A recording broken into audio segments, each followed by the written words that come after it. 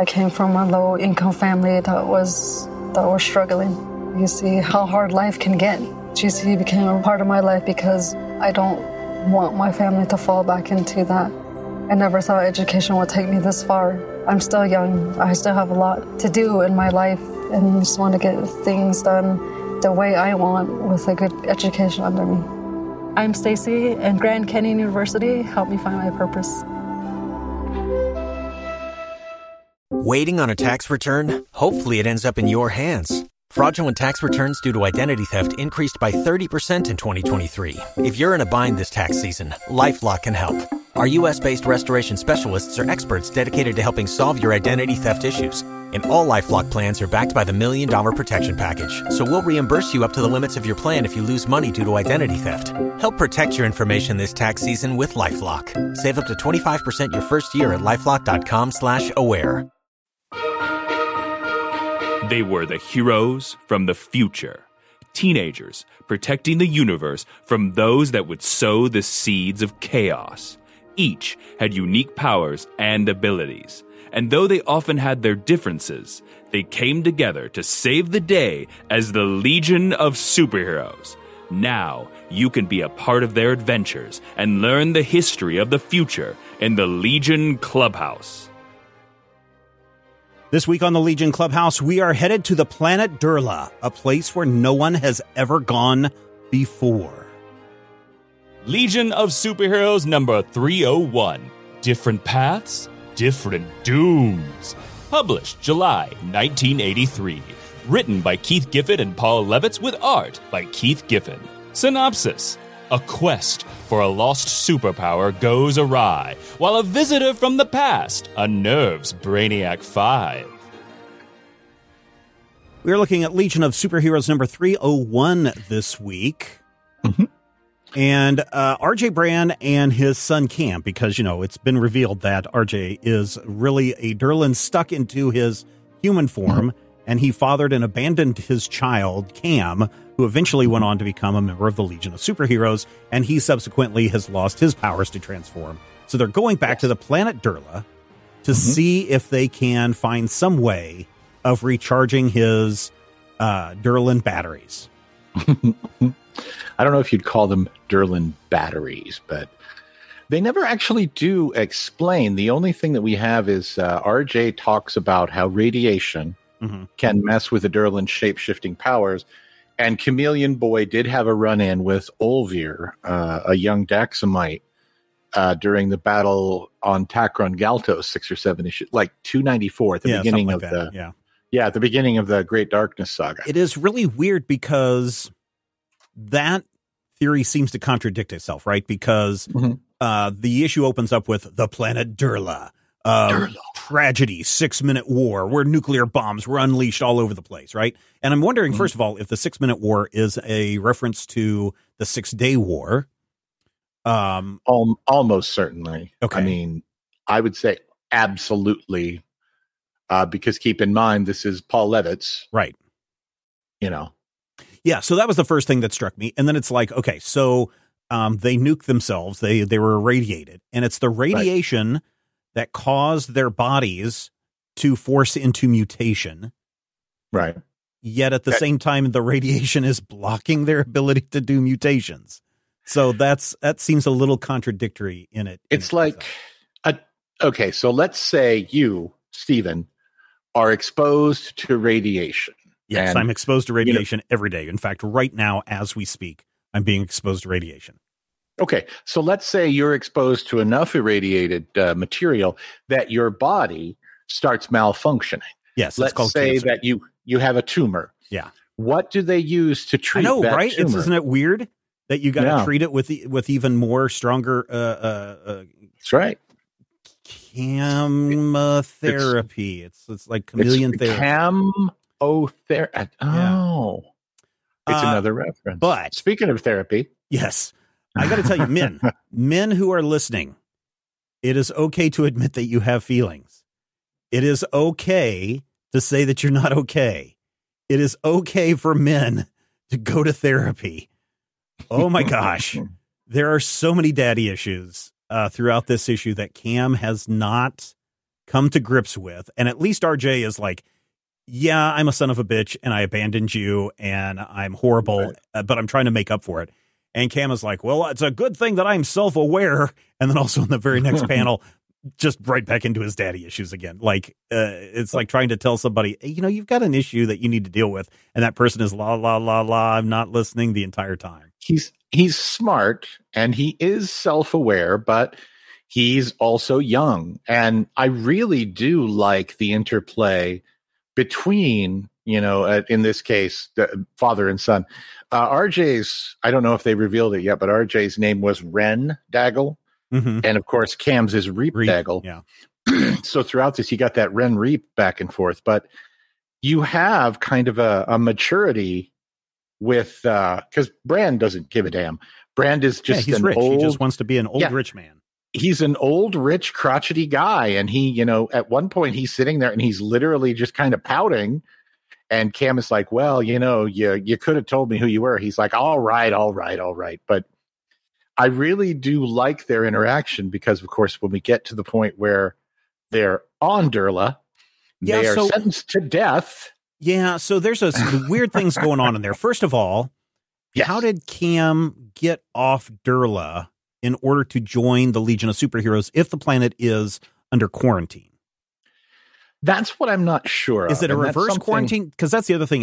I wasn't clear if this was a reverse quarantine, meaning that they weren't allowing, that United Planets was not allowing people from the outside to come to Durla, because they mention a couple of times where the two patrol guys are sitting there going, yeah, I don't understand why the Durlans don't leave. We've given them plenty of opportunities and we want to. Nobody ever comes to this planet unless they're research scientists. And so I didn't know if the quarantine was to keep people off or to keep people in. Now, I'm sure there are people out there who will correct me on this. Oh, of course, and we love them all. I believe this is the first time we've ever been on Durla. You are correct. And I'm almost certain that this is the first time we've really discussed Chameleon Boy, because he outright says that he joined the Legion, and I don't remember ever hearing this, to basically show people that prejudice against their people and their weird shape-shifting powers was unfair. Now, I know we've seen Cam, we've seen Chameleon Chief, who's an evil D-bag, and I want to say we saw does he grow in size by saying a nukchuck? I think we saw a Durlan science policeman a couple of issues ago. Maybe. Oh, yeah, maybe. But and that was, to my knowledge, I think that was during the and we've seen Durlans with the Green Lantern. Yeah, and we've seen the Durlans in their natural form before, so there's nothing here that's shocking. In fact, we've talked about that before, but we've never been to Durla where every 5 seconds something is evolving or shapeshifting into something else. We also know that the Durlans tend to be somewhat xenophobic, I guess, as everyone else. Yeah, isolationists, yes. And they don't trust anybody. And certainly, I don't know if it is in this issue that then creates the Durlans as a present-day menace for the DCU, because we are, 6 years away or so away from Invasion. 5 or 6 years from Invasion. 7, yeah. Invasion would have been 91. This book would have come out in the spring of 83. So, yeah. Yeah. And so the Durlans, the Dominators, and the Coons are all, these bad things. And so I'm wondering Maximites. Yeah. And I was wondering if this is maybe where we start to see the Durlans with their isolationist, xenophobic ways and really leaning into some of their belief systems a little too extreme. And of course, I try to be aware of what's going on in the modern world and seeing how that overlays into comics that we're reading and how that adapts for the times. But there's a certain country right now that has sentenced like 15,000 people to death because they're not following the law to the letter of their religious theocracy. Yep. And I read this issue and I see, first speaker saying, "You have not followed our ways. We sentence you to death." And I'm just like, whoa, that's a little prescient. Yeah. And you have to keep in mind that when this came around in, 1983, if we're talking about the same country, they were in the news in 79, 80. And there was kind of never left the news. So Right. There was a massive, big thing about an isolationist culture in 79 and 80 leading up to, the beginning of the Reagan administration. I think that's a very smart catch. I didn't necessarily think about it, but now that you say it, I really feel like Durla is 100%. Which is really weird which is really weird. And maybe because, we're 1,000 years in the future here here in our present day in the DC universe. We have Kahndaq and Bialaya as those equivalents of those countries today. And so I find that that the Durlans here are kind of representing that in the future seems to be something that weighs heavy on people's minds throughout time. So, and again, the thing that I tell my students all the time, study history, because those who don't study history are doomed to repeat it because it's history going to always repeat history itself. is always going to repeat itself again and again and again. Time is a flat circle, and RJ Brand carries brass knuckles around with him wherever he goes. Wouldn't you?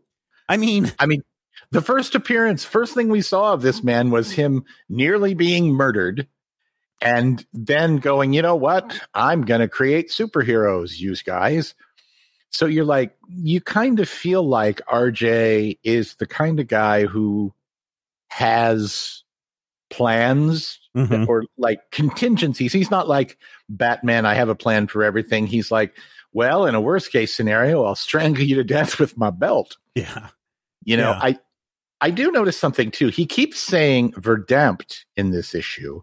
Yeah, which and is I'm sitting here, I'm like, is that German or is that Yiddish? I don't know. I maybe a completely made up word as far as I know. Well, I know that Verdammt or something close to it. They've talked about this fever before. Right. Verdammt is something in German and is sort of something in Yiddish, which is a German sort of a Germanic language. Yeah, it's a Germanic language. Yeah. So are we supposed to think that RJ is speaking Yiddish, or are we supposed to think that I started thinking about this. Is RJ supposed to be, I don't know.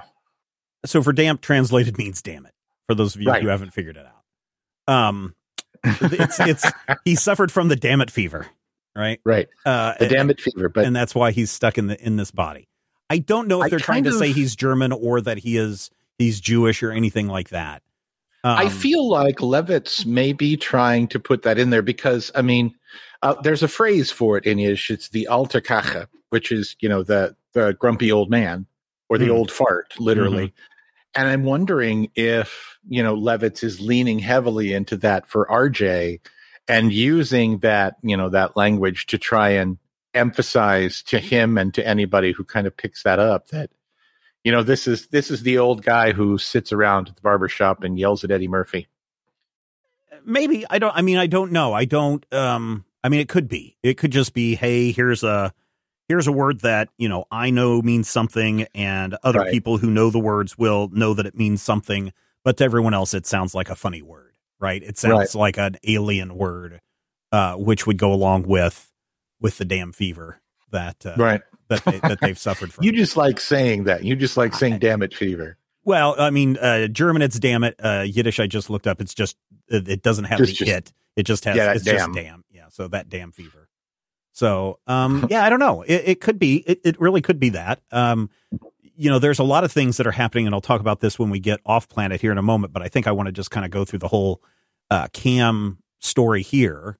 Sure. So he and RJ break out of their little prison bubble. They make their way to the temple, which, is very clearly some sort of scientific enclave. Yes. And also for me, it reminded me very much of the Krell in Forbidden Planet, right? So you come onto this planet and nobody knows this ancient technology has just been running on the planet the entire time. And they go inside and it goes down like hundreds of levels. And that's kind of the way that they somewhat portray the temple on Durla. And that there's this beam that Cam then walks into that he gets irradiated with.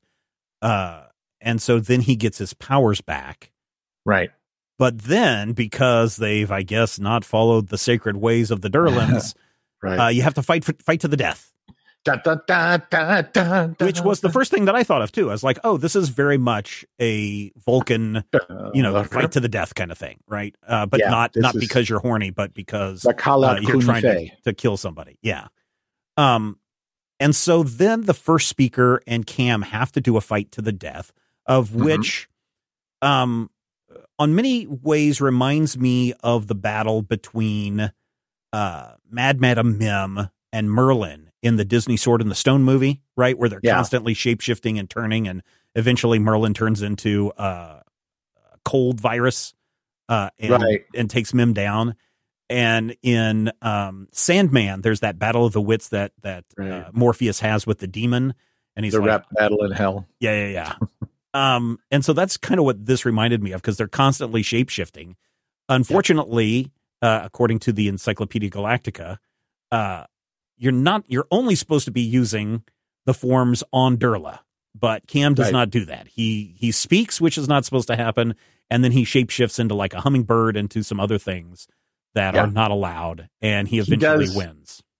He does a full-on homage to Bouncing Boy too, because he's about to be crushed. He turns to liquid and then bounces away, and I'm like, yes, all those years working with Chuck have taught him something. Yes. All those years of observing rubber bouncing balls has taught him something. You know what? When your colleague is a rubber bouncing ball, I feel like you can say your colleague. It would have been cooler to me if he had done, more than one member of the Legion, but I still feel like it's interesting. And he turns into a weird little eel monkey, which is kind of nice. Yeah. Also, first speaker turns into an alien chest burster.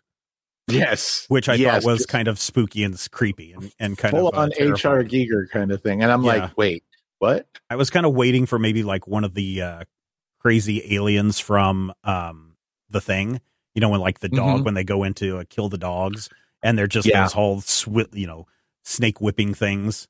I was expecting that. Well, and Giffen does really good alien-y aliens. There's some stuff that happens off Durla where two aliens are having a discussion on like Weber's World and talking about who's on, and neither of them are even vaguely humanoid. Right. There are these two weird guys. One looks kind of like his head is a can opener, and the other one is like a praying mantis man. And it's just this, little bit of background noise story, something that you need in there to keep your continuity going. Mm-hmm.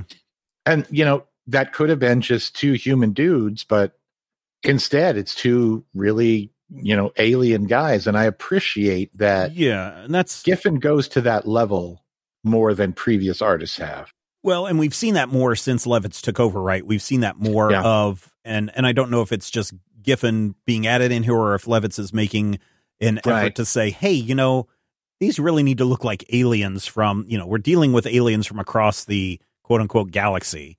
And so not everybody needs to be a human. So make that guy a can opener, make that guy a talking parrot, and let's move on with the story. So eventually, Cam defeats first speaker, and so second speaker, I guess, becomes first speaker. But they are allowed to get off the planet thanks to the help of some of the Legion of Superheroes who show up to help out. I think first speaker says, "I am first speaker," and second speaker says, "You are first speaker." Yes. Or maybe I'm thinking of first person and second person. Yes. Nonetheless, Cam gets to go back home. Yeah, and even RJ goes with him. And so we think that all their issues have been resolved, ? Maybe not. They kind of have, but it is sweet, to see RJ tearing up at the thought that his boy might die. And when they get to the power machine, Cam's like, "Great, Dad, we can get our powers back and we can go off and have adventures." And RJ's like, "Nope, don't want powers." Yeah, he goes, I am happy in this body. I've been in this body for so long that I'm used to it. And anything else would seem strange to him. Plus, I just want to spend my money and be fat and happy. And it's like, okay. And by God, I'm like, yes, sir, I'm with you. We're just going to sit on a pile of money and get fatter and fatter and fatter. So maybe we'll buy 50th century Twitter. Yes. So there are some other things that are going on in this issue that I find interesting. First of all, the teams are being scattered all across the place so that they can go on different missions. And we also get introduced to another, and I didn't write her name down. Gigi Cusimano. Yeah, from the Science Police. She's the roommate of Siobhan Aaron. And, they're in there talking to Jan. And then, of course, Sunboy walks in and has to be a complete cat. He's like, well, hello, ladies. Yeah. Gigi does recur, and Sunboy's interest in her recurs as well. So. I'm sure. It's she's a single female, and he's in the room. So, of course. Of course. But here's the thing that's really interesting. So, Gigi and Sunboy go off to get a tour or something. And then Jan and Siobhan are kind of left alone. And there's an implication that she's trying to hit on him a little bit. And he totally just is like, he's not oblivious, but he is making a very definite, I'm not interested kind of play towards her. He's definitely deflecting. Yeah. Right. Which, for those of you who haven't figured it out by now, Jan is gay. Yeah. I think that this panel in this issue is, if anybody had any question about it, this is the point where you're like, oh no, Jan is gay, which in 1983 is a big deal. Yeah. But the fans have been saying that Jan is gay since the early 70s. So so this goes back even further, because fans had been questioning Jan's sexual orientation since, I want to say, since he first appeared. And because he never had any real interest in teaming up with any, I say teaming up, hooking up with any of the other girls. I was reading an article where apparently this was brought up at a comic book convention in 1976, during a panel discussion where one of the audience members asked if Jan was gay, and DC just totally avoided it, moved on to another question, and played it off. And it wasn't until Levitt started to come on board that we start to see Jan's sexual orientation start to become more to the forefront. Not that in 1983, they haven't said that Jan is gay. We're going to wait another couple of years before DC is brave enough. I guess brave is the word that we would use to come out and say this. And it's going to be even a few more years before we find out what really is going on with Siobhan Aaron. Yeah, because that one's also very interesting. And I don't know if, and when we can have that conversation when we get there, I don't know if that was something that was decided upon retroactively, or if that was decided from the very first moment that Siobhan entered the scene.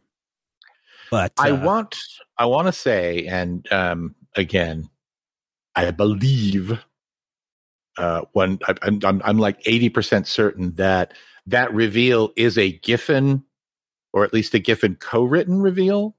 It's not as far off as you might think. We'll probably get to that. Well, I know it's in the. Well, that's what I'm saying. I think it's a 5-year later story when that comes out. So it's going to be somewhere in the 30s, probably Legion Volume 4, number 30 or 31. Yeah. So we're coming up on it. But is it one of those things that, yes, let's do this, and in hindsight it will make all sense, or hey, here's Siobhan Aaron. We already know Element Lads is gay, so we're going to introduce this character, and then we're also going to reveal this at a later time when it's appropriate, because I think that really changes their dynamic quite a bit, and makes it make sense, and still makes it kind of work out in the end for everybody who's an Aaron Element Lad shipper. I mean, it still kind of works. Well, I mean, it doesn't really work out in the end. Spoiler alert. But yeah. The whole universe dies about 12 minutes later. So, I mean, it's not like they didn't make a go of it. Right. Also in this issue, if you haven't figured out that Brainiac 5 is asexual, or at least, demisexual. Well, yeah, there's a different specific word for it. But let me see if I can find it, because I did write it down.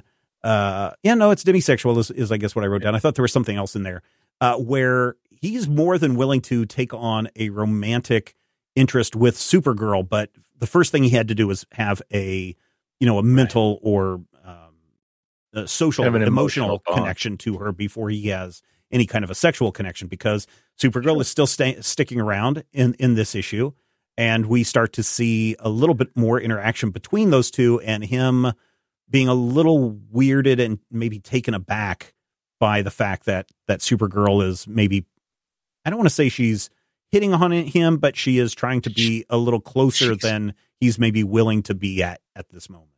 She has always been into Brainiac, though. Even if you go back to Brainiac's very first appearance, is a story where Supergirl is joining the Legion or wanting to join the Legion. And something happens. I think Red Kryptonite makes her an adult and she can't join, but Brainiac can. Yeah.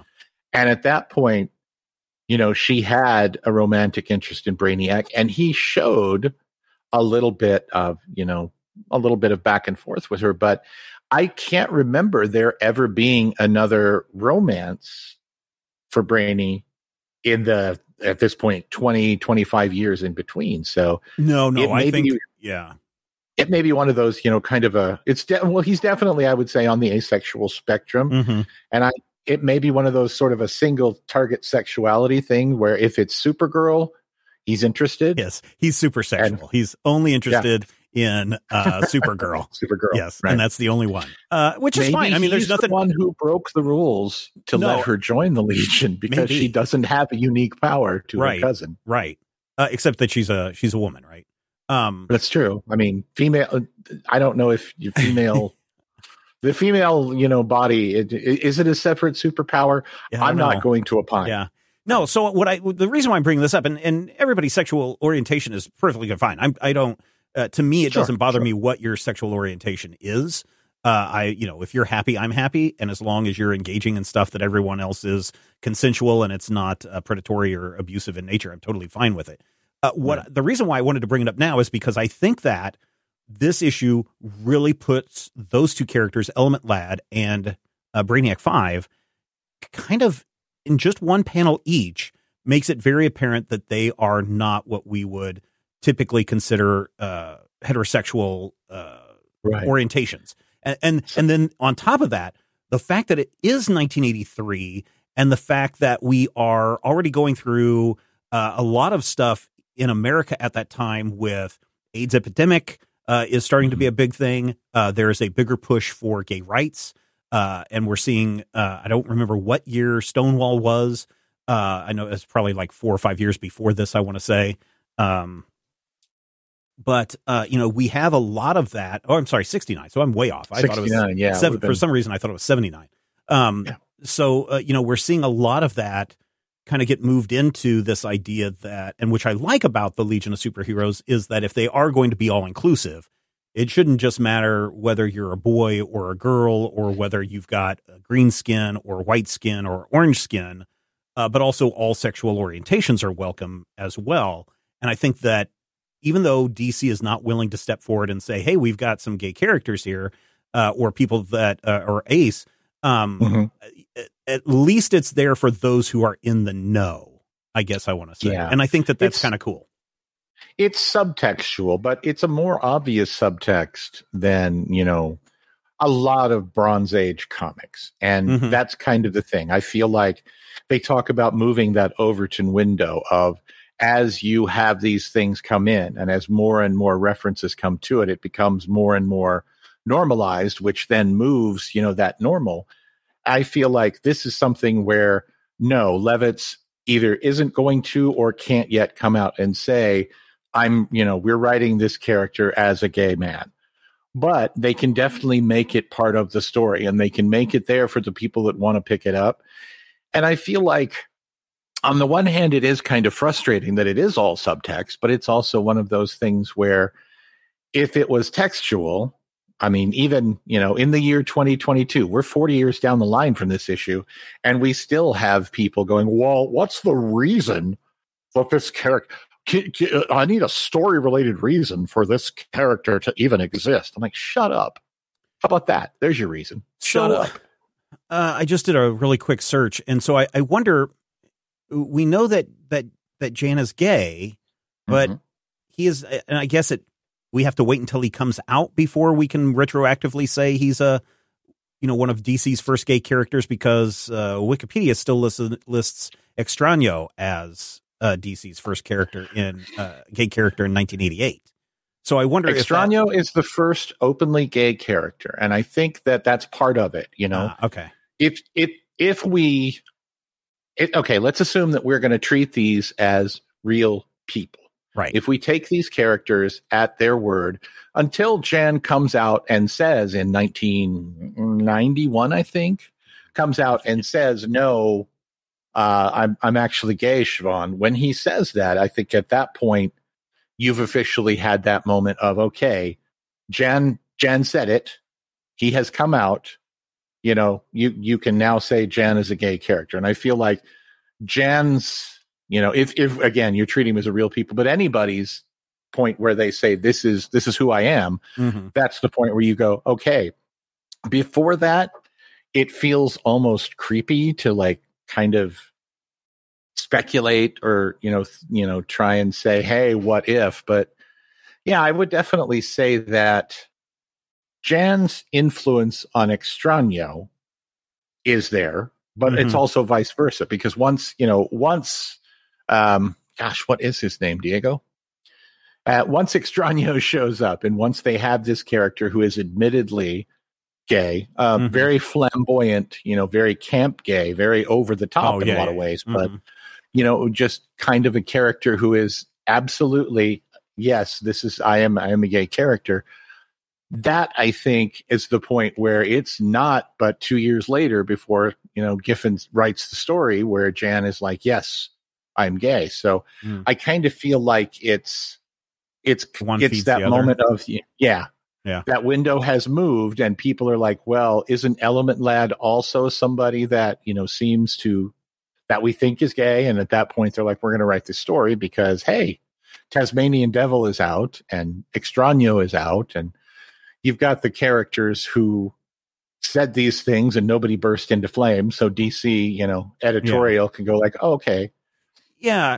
And so that goes back into that goes back into, was that the intention when the character was created, or was that something that was just like, oh, people keep assuming this, 10 years down the line. So we're going to say that, yes, retroactively, you were all correct.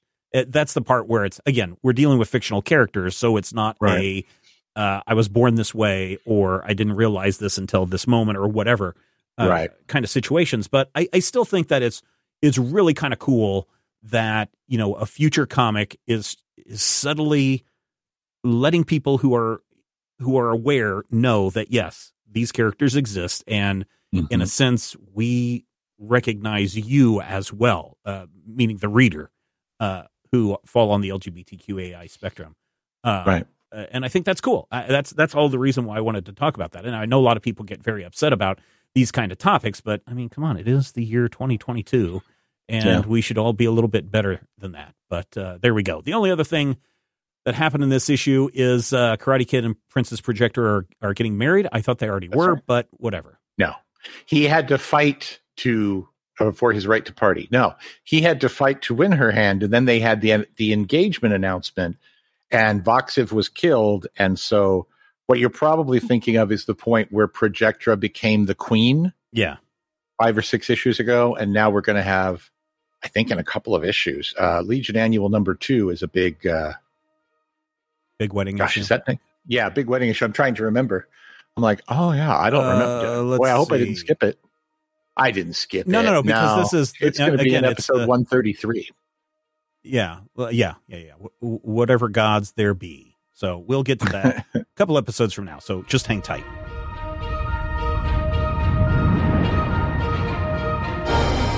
DC Comics presents number 59, Ambush Bug 2, or Just When You Thought It Was Safe to Read DC Comics Presents Again.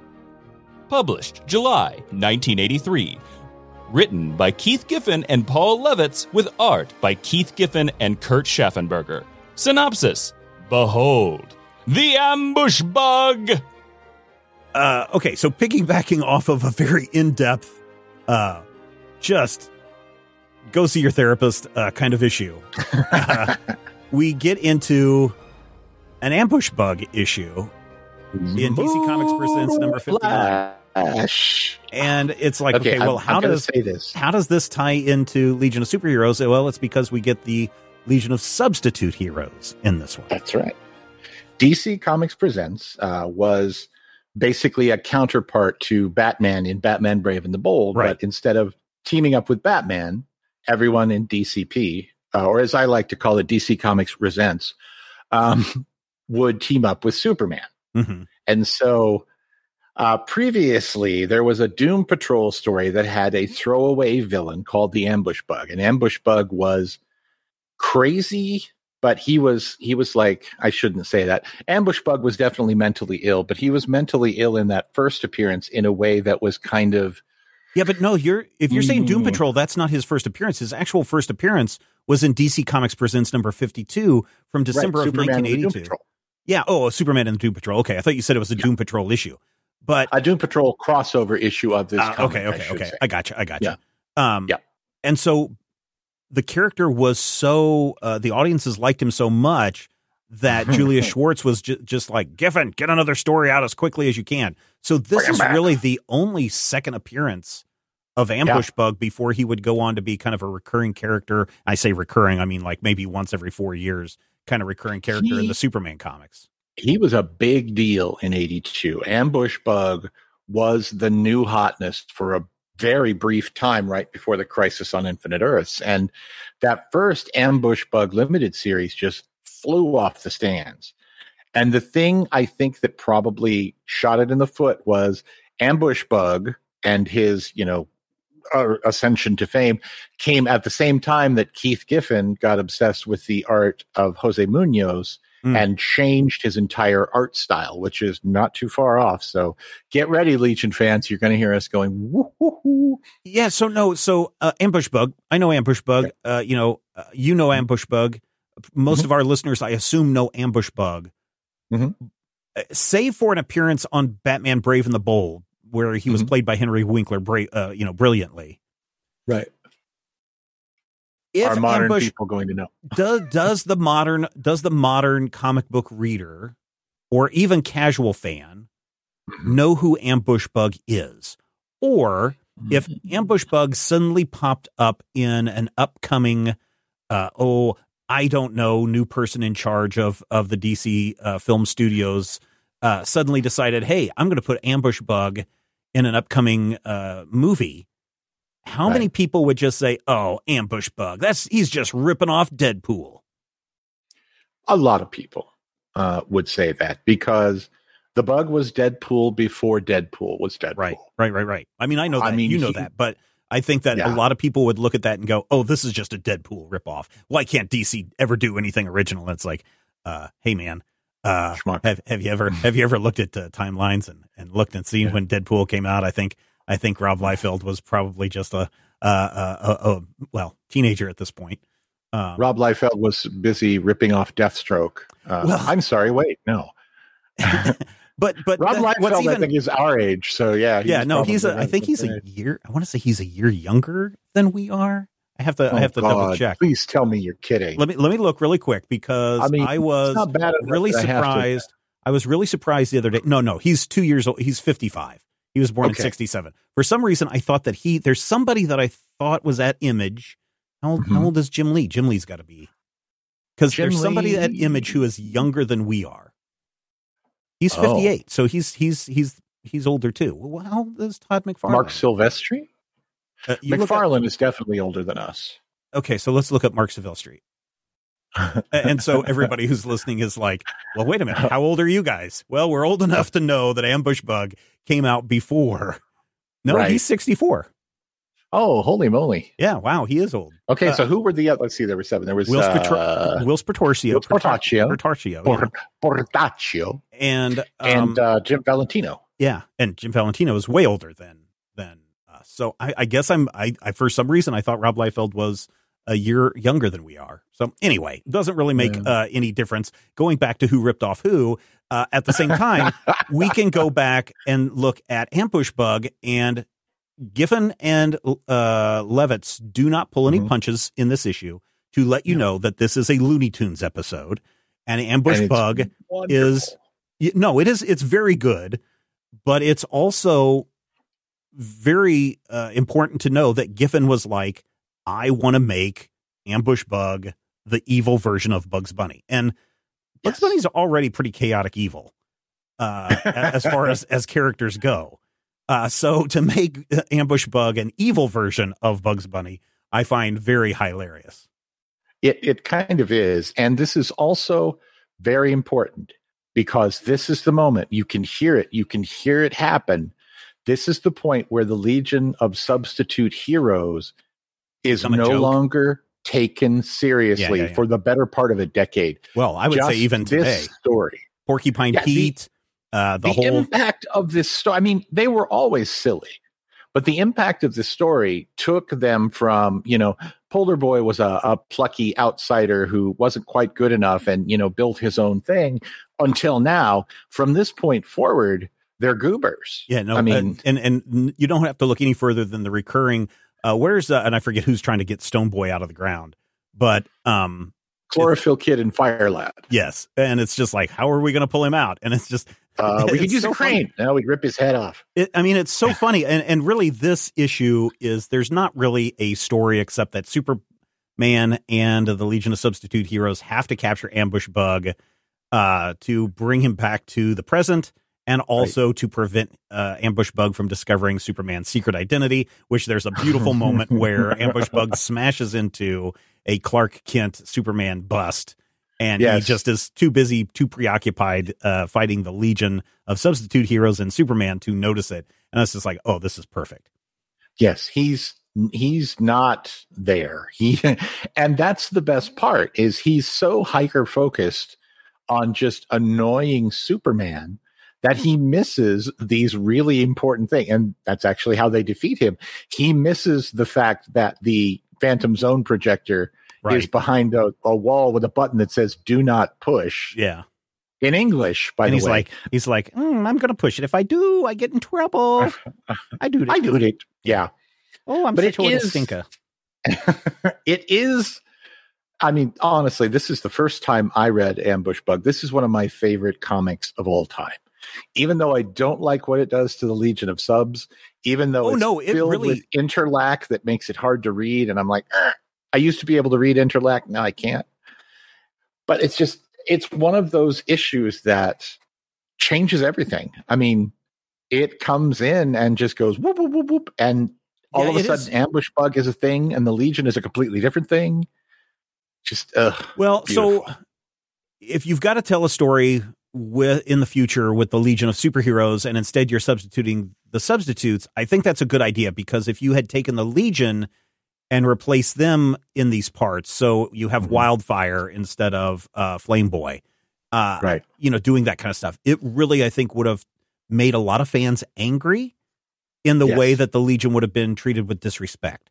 When it's the substitutes and you've already got Porcupine Pete and you've already got Stone Boy, and don't forget Infectious Lass. And Infectious Lass, because Porcupine Pete and Infectious Lass are going on a date with one another. Sure.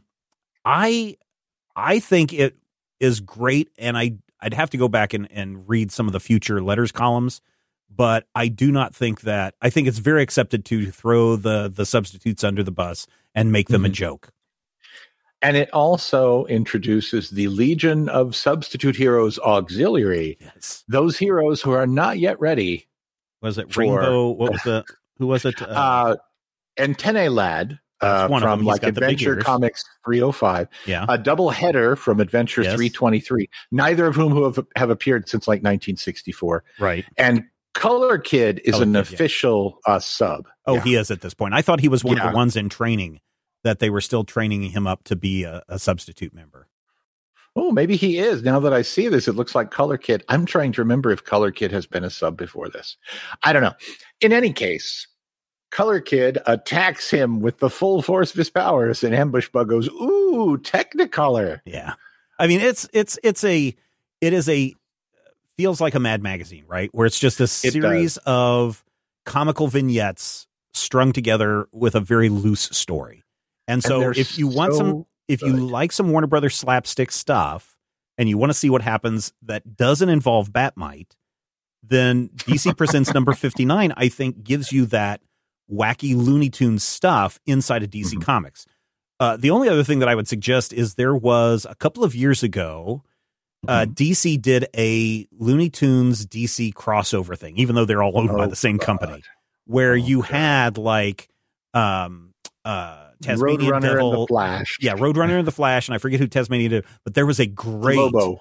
Oh yes, there was a great Elmer Fudd Batman story that to this day still strikes in my mind. This whole kind of Sin City vibe going on with that issue, and so this issue feels like that. So if you want to see some slapsticky stuff and Superman still being the straight man in all of this, then this is a really good comic to read.